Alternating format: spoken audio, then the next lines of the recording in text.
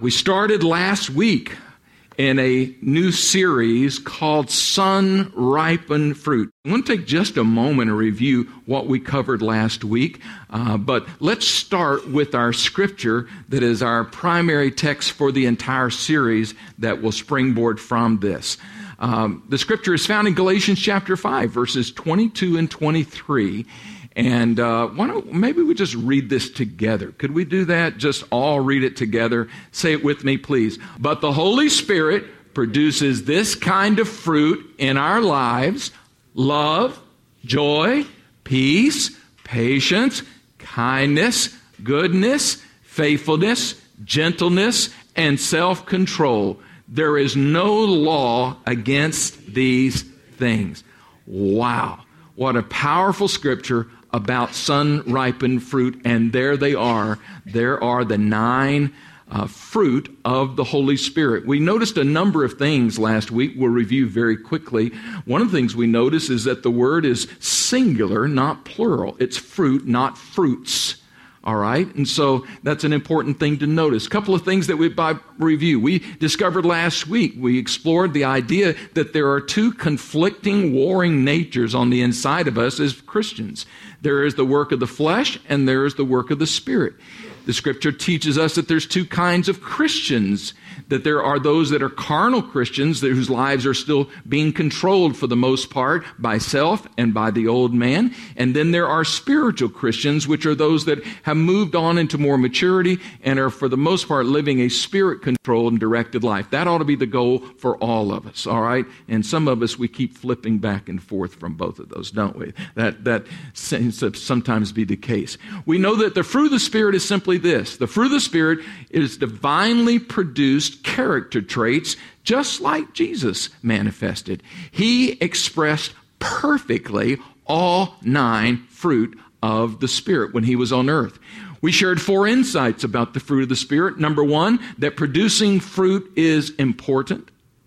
Producing fruit is important. God commands us to. It's important to Him. It's important to us, important to others. We also learned that fruit is determined by the seed that is planted. And that fruit is grown. It's developed.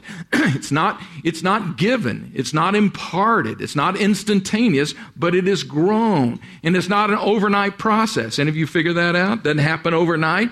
It takes a lifetime of developing the fruit of the Spirit. And then finally, we discovered that sun-ripened fruit is the result of a relationship with Christ. John chapter 15 speaks of the relationship between the vine and the branches, that abiding, connecting relationship that results in fruit. Isn't that right?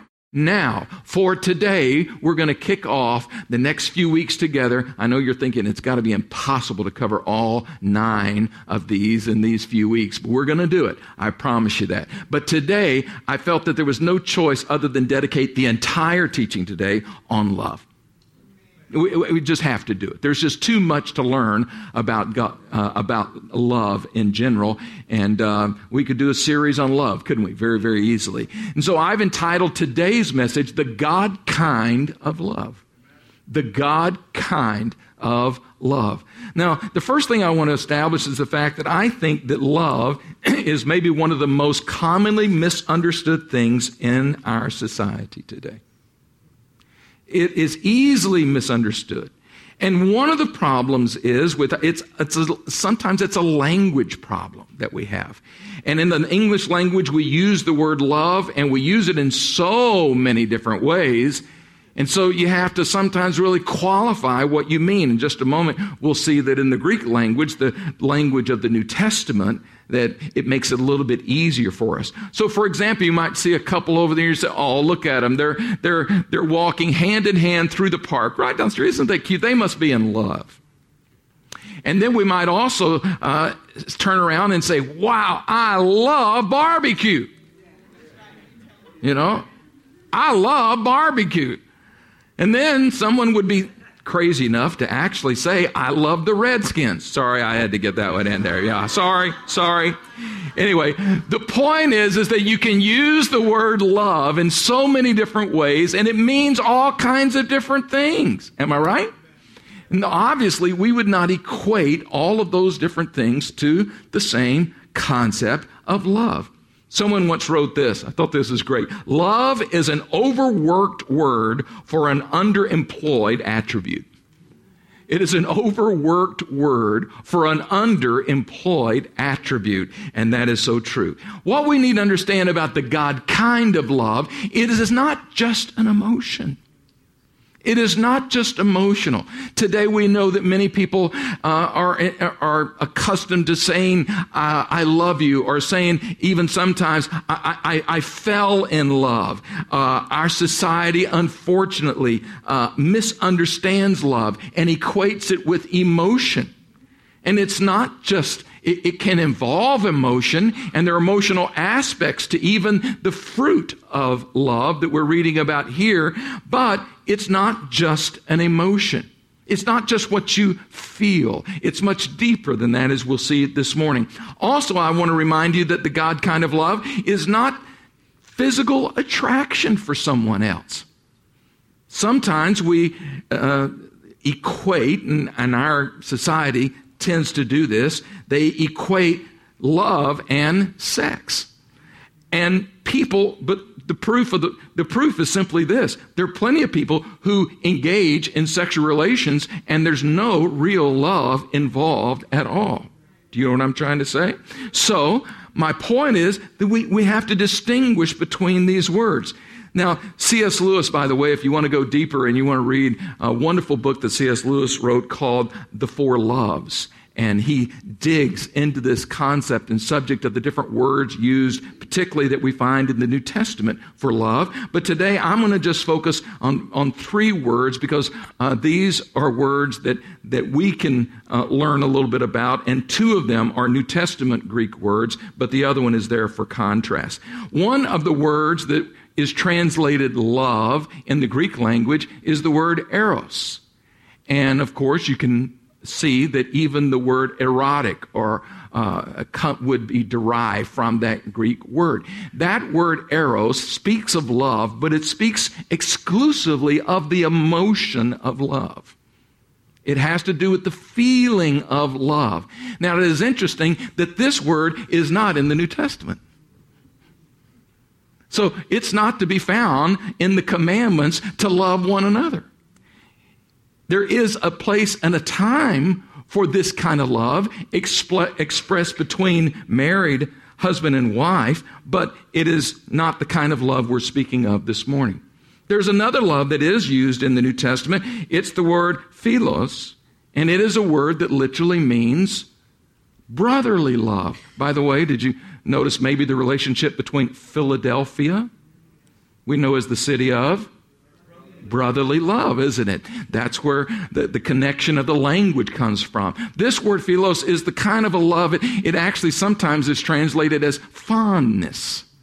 So if I talk about my love for Jezreel, or that I love Stuart as a brother in Christ, if we're speaking about the friendship kind of love, that is it can be very deep, but that word is used as philos. And there's a number of scriptures that use that word. John chapter 12, verse 25, Jesus said, he uses this in a negative way. He says, he who loves his own life, that's the word there, philos.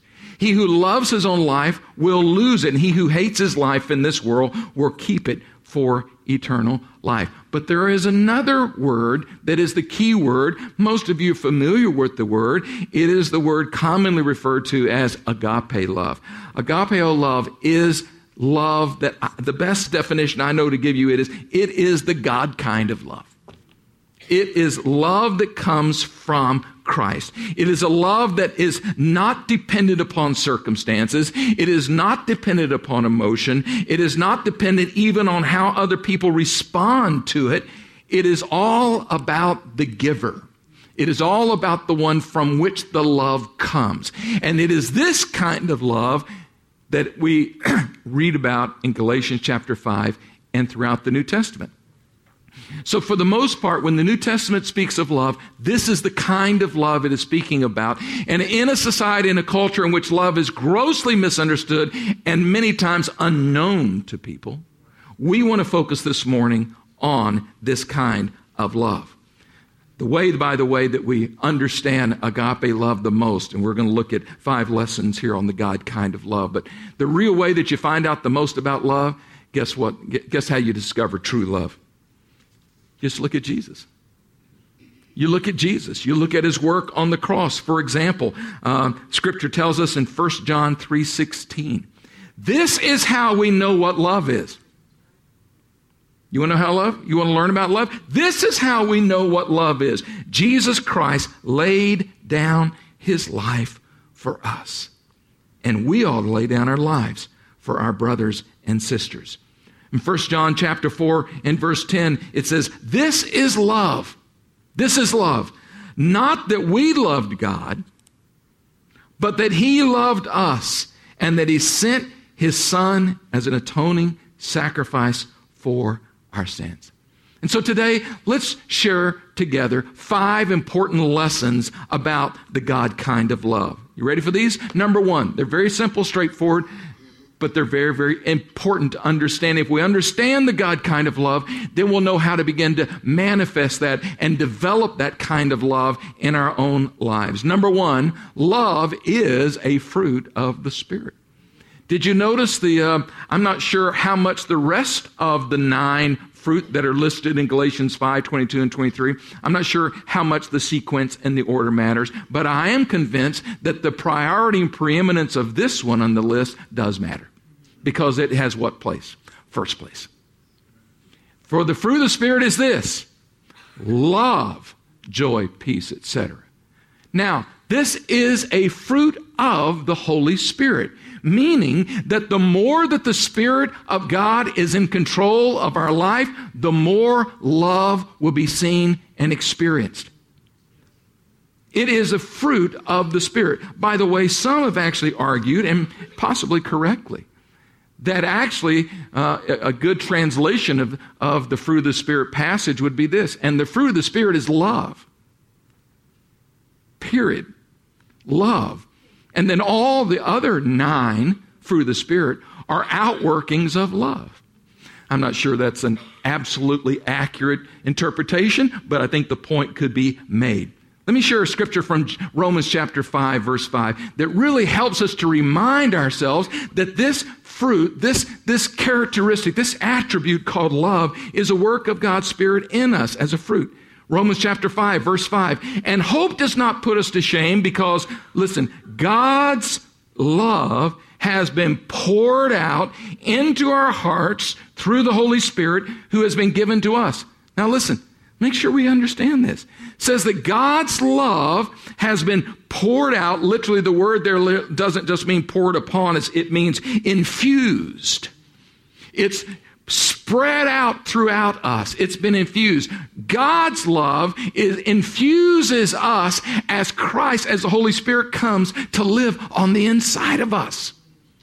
How many of you ever said, I just wish I had more love? Oh God, please just pour out love on me today. I wish it were that simple. It doesn't work that way. It is an outworking of the seed of the Holy Spirit that is on the inside of you. Let me put it this way. When Christ, through the Holy Spirit, comes to live in your heart, when you make a decision for Christ, you are born again into the kingdom of God. When Christ comes into your heart by the Holy Spirit, he brings with him, a part of him is the seed that produces complete, full agape love. The seed of love is in you. That's what Romans 5:5 tells us. It resides on the inside of you. We don't need to pray for some special impartation of love. We just need to deny the flesh, allow the Holy Spirit to live in control, walk and be led by the Holy Spirit, and guess what? Love is going to grow. It's going to grow. Remember we said fruit is grown, developed? And so that is how it works. All the fruit really is contained in love. Someone once said that love is the blossom which produces the fruit. In other words, that from love, all the other Spirit fruit can also be seen. So the first point is what? Love is a fruit of the Spirit. Just like this is going to be true about all of them. But love is a fruit of the Spirit. Number 2, love is a command. I know I'm not telling you anything new here. I'm not telling you anything new, but let's just review. John chapter 13, verse 34 says this, "A new command I give you," Jesus said, "love one another." This is the word again that we should agapeo each other. "As I have shown the God kind of love to you, so you must love one another." God demonstrates, we learn about agape love simply by looking at how God gave His Son. For God so loved the world that He gave. Do you notice? We learn about love not only for the sending of His Son Jesus, but then Christ loving us and going to the cross for us. 1 John chapter 3, verse 1 says, "See what great love the Father has lavished upon us." Don't you love that language? Great love that has been lavished upon us so that we should be called the children of God. "For this is the message you heard from the beginning," down in verse 11, "we should love one another." Listen to me carefully, Christians. Love is not a suggestion. Loving one another is not a recommendation. It is not just some option that you may want to consider in life. Love is a commandment. It's a commandment. And we need to understand that the Lord is clarifying, emphasizing for us the importance of loving. How do we love? Where is love directed? We love God. We love one another. We even love our enemies. Someone say amen. We have to even love our enemies. We're commanded to walk and live lives controlled by love. Have you noticed so often that's not the case? Y'all are being real quiet today. Come on now. Y'all know that that's not the case, right? Jesus tells us, if you want others to know that you're my disciples, what should you do? Simply love one another. Christians are, unfortunately, sometimes no more for hating one another and being divided than they are for loving one another. If we somehow could raise the water level of love, don't you think it would impact the world? Don't you think others would have more of a desire to know God if we simply show them more of His love? Love is also, Scripture tells us, a debt that we owe. Powerful Scripture. This Scripture, every time I read it, is just like, just so convicted. Listen, Romans 13:8. "Let no debt remain outstanding, except the continuing debt to love one another. For whoever loves others has fulfilled the law." We're supposed to pay debts.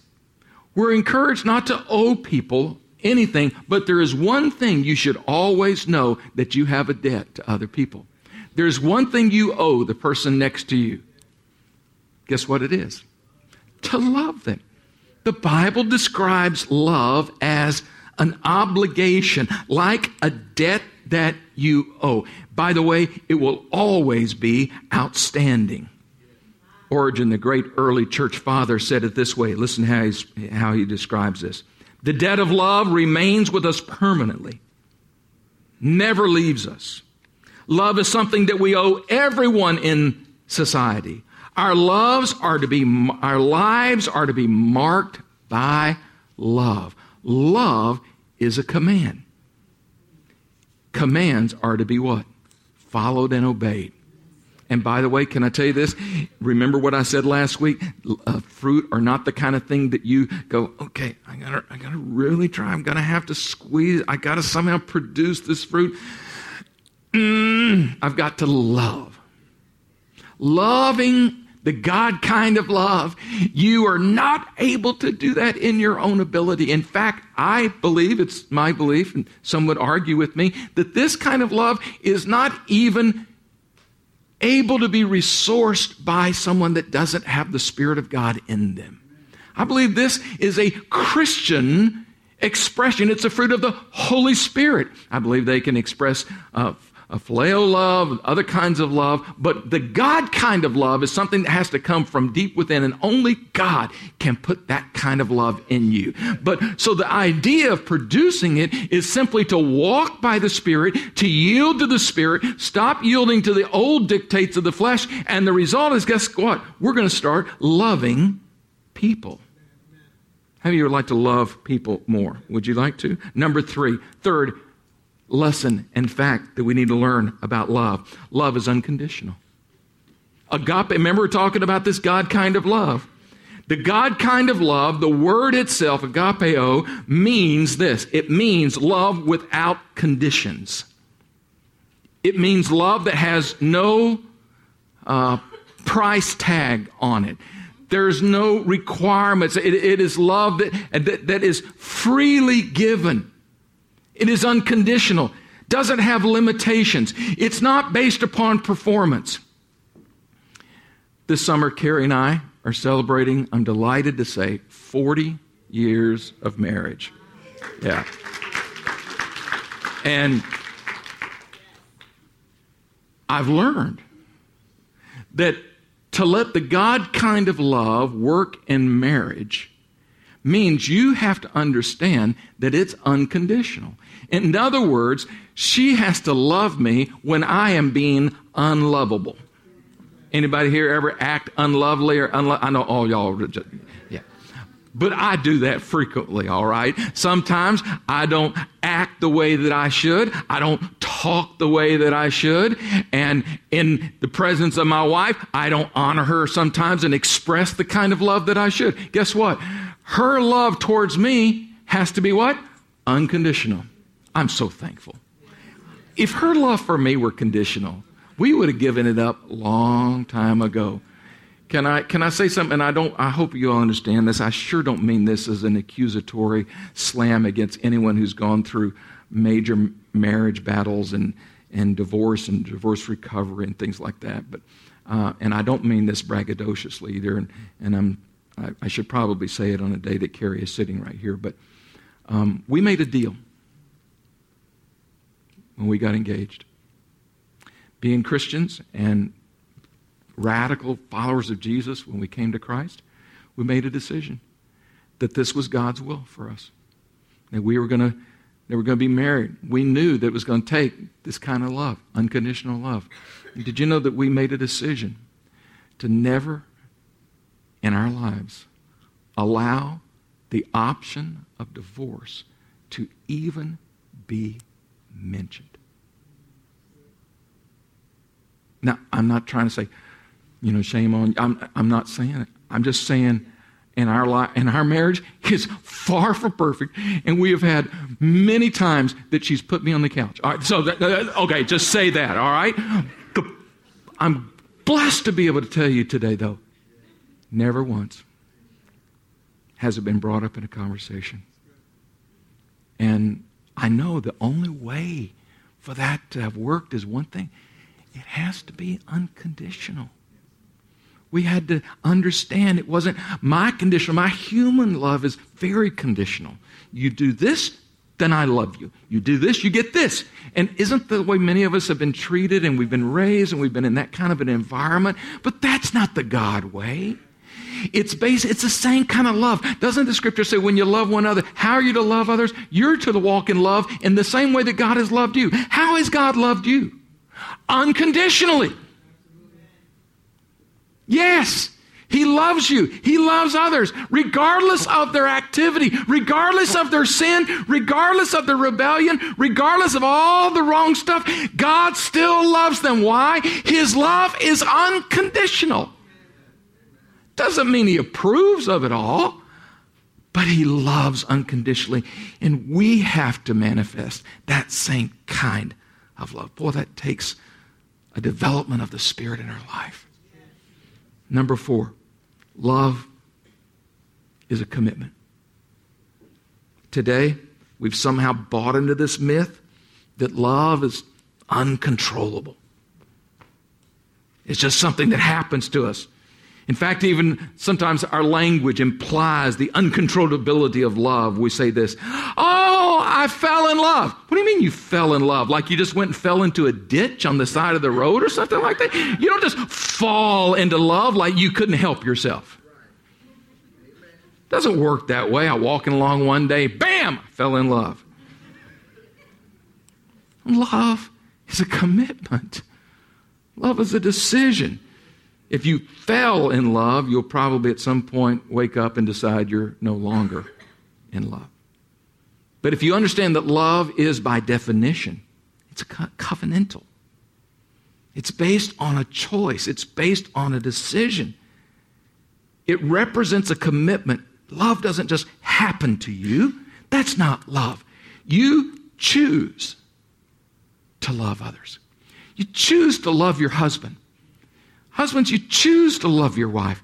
Sometimes you just have to choose a whole lot. You have to re-choose it. You got to re-up. You know what I'm saying? Love is a choice. It's not an emotion. It's not a feeling. It's not something that today you say, well, today, honey, I really love you. It's because of how you behaved today. I really love you. But tomorrow, things didn't go so well, so now I don't love you. We need to see love as what? A commitment. Agape, the God kind of love. God committed to loving you eternally. It's a part of His covenant. It's a choice. When you're struggling in love, we all do. Someone say amen. We all do, whether it's our spouses or whether it's our children or whether it's our neighbor or whether it's the guy who never cuts his lawn. I mean, whoever it is, you have to choose to love them. Remember, it's a command. But it's a choice. It's a decision. And number 5, finally, love demands action. I think we need to own up to the fact that the God kind of love is not some kind of a passing, fluid feeling, but it requires action. The very nature of the God kind of love demands action. Doing something. Love is something we do. Love is not just something we talk about. Love is something that we're required to put action along with our confession. We have to live it, walk it, and do it. Love demands action. Love is modeled where? By we already read it, the sacrificial gift of God's Son. John 3:16 and 1 John 3:16. We see that how do we know love? Because of the giving of Jesus for us. That sacrificing of God's own Son is the model of love. Aren't you glad that God didn't decide to just feel love towards a lost world? He decided to do something about it, and He acted on that love, and He sent His Son Jesus to die for us on the cross. Love is action. It's not just talk. Can't be just talk. Can't just be emotion. C.S. Lewis said in the same book that I referenced earlier, he said, don't waste your time wondering if you love your neighbor. Just act like you do. In other words, just do it. Love is a do word. We have to do it. All of us understand this isn't easy. This has to be a work of the Spirit in us, and we have to yield to it. But love is something we do. Doesn't 1 Corinthians 13 that we all know is the love chapter, and there's a particular couple of verses there that are very descriptive about what love is and what love does. And I just included a few for you here. Love forgives. See the action? Love forgives. I like the NIV version that says, love keeps no record of wrongdoing. Someone say, that's hard. Can you just say that with me? Say, that's hard. I mean, that's just not, and you know what? It's not human-like. That's where I'm comforted. I know this isn't human-like. It's sure not like Bobby Hill. It's not like the old Bobby Hill, at least. It's like the new man. See? But that's not easy.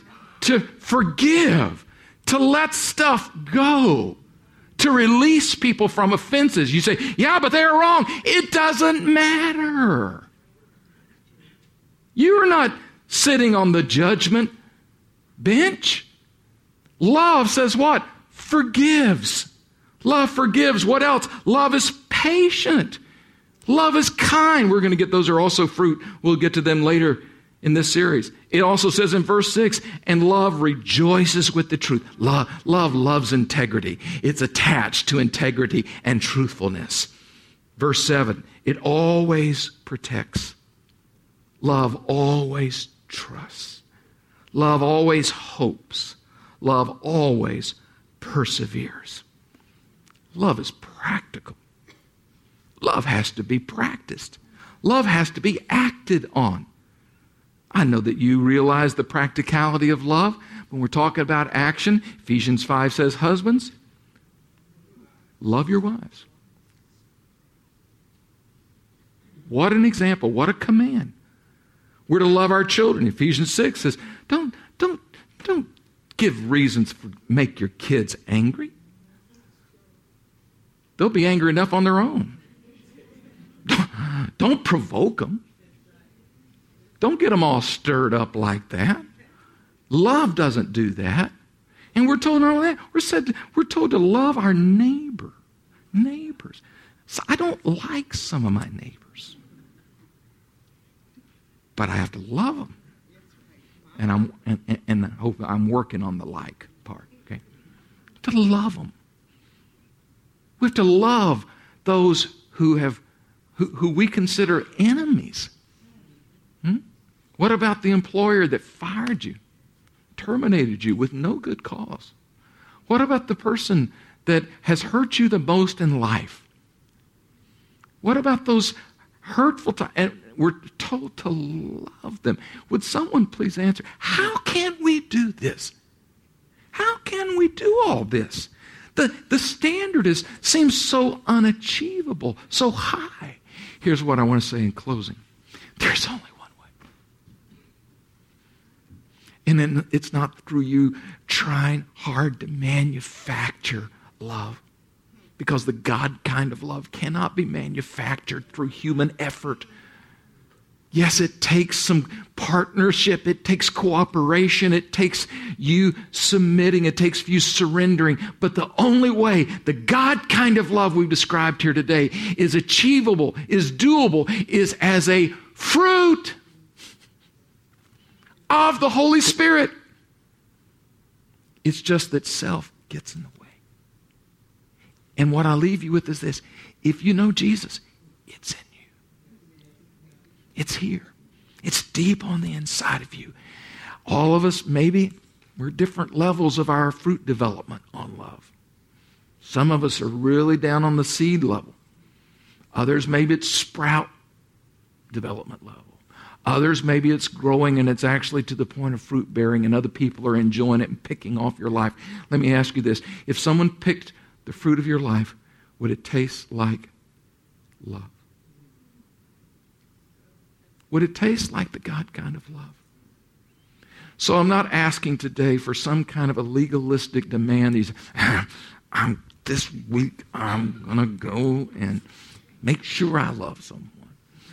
I mean, good. That's fine. Love more, but it won't last but about 5 or 6 days.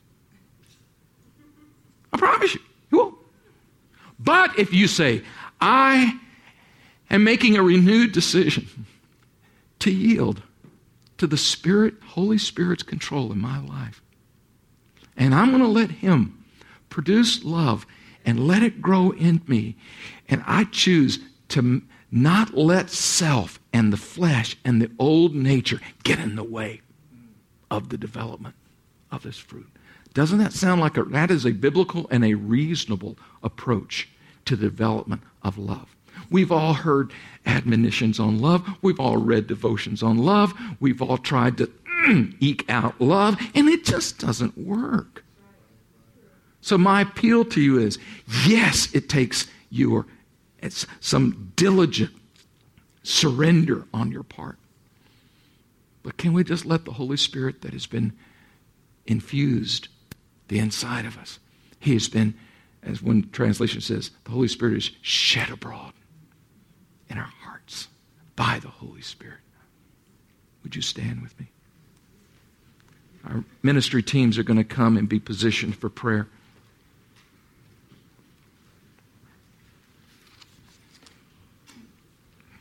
Is anybody understanding what we're talking about today? Are you getting it? Okay. May I challenge you today to pray with me as we close.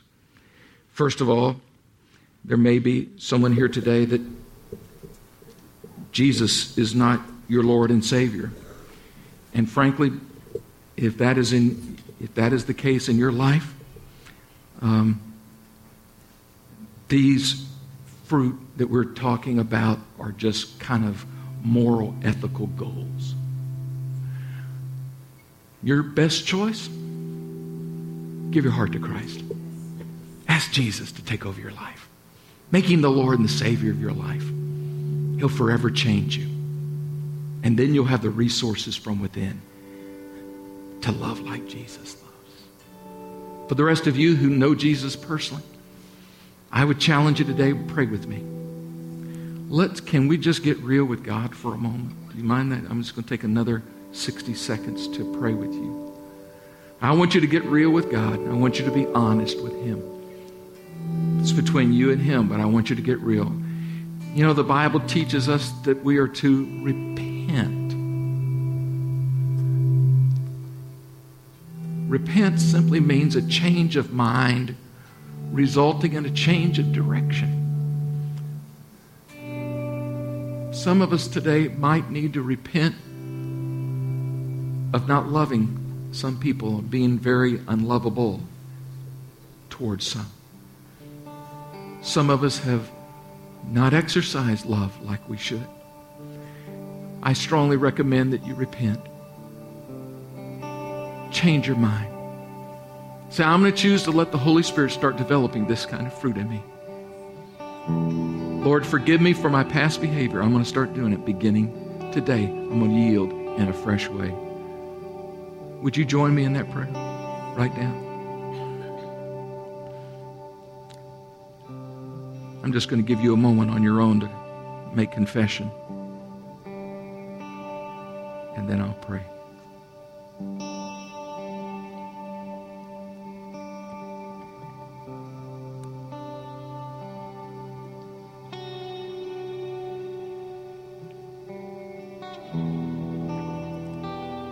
Heavenly Father, we do confess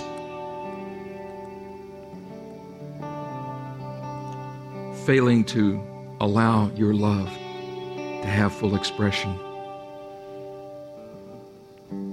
Lord, we're thankful for grace. We're so thankful that your love towards us gives us the example to follow. Lord, I'm thankful today that you forgive me. And you have forgiven me. Today, Lord, we repent. We have a change of attitude and a change of mind about walking in love. It's not just some emotion, or it's not something we fall into, and it's not just an option. Lord, we take it seriously today because it's a fruit of your Spirit. We declare today not to yield to the old nature of hatred and resentment and anger and the old nature of impatience and unlovely attributes. And we make a decision today, Holy Spirit that lives within us, we decree today we will yield to your growth of love within us. Let that seed that was placed in us according to Romans 5:5. Let that seed of love begin to grow and be cultivated in our lives. We yield to you, love. We yield our thoughts and our emotions and our volition. We yield to the spiritual fruit of love. And Lord, we thank you that when we fall short, which we know happens, Lord, you'll be quick to forgive us as we'll be quick to repent. And then, Lord, we just pray that we'd renew ourselves once again. And Lord, we'd reaffirm the course of living a Spirit-controlled life. Let love rule. And Lord, we're thankful that you also add that love never fails. We sang about it today. We sang about your love never failing. But today we also acknowledge that as we operate in the God kind of love, it'll always work. It'll never fail. So we choose it today. In Jesus' name.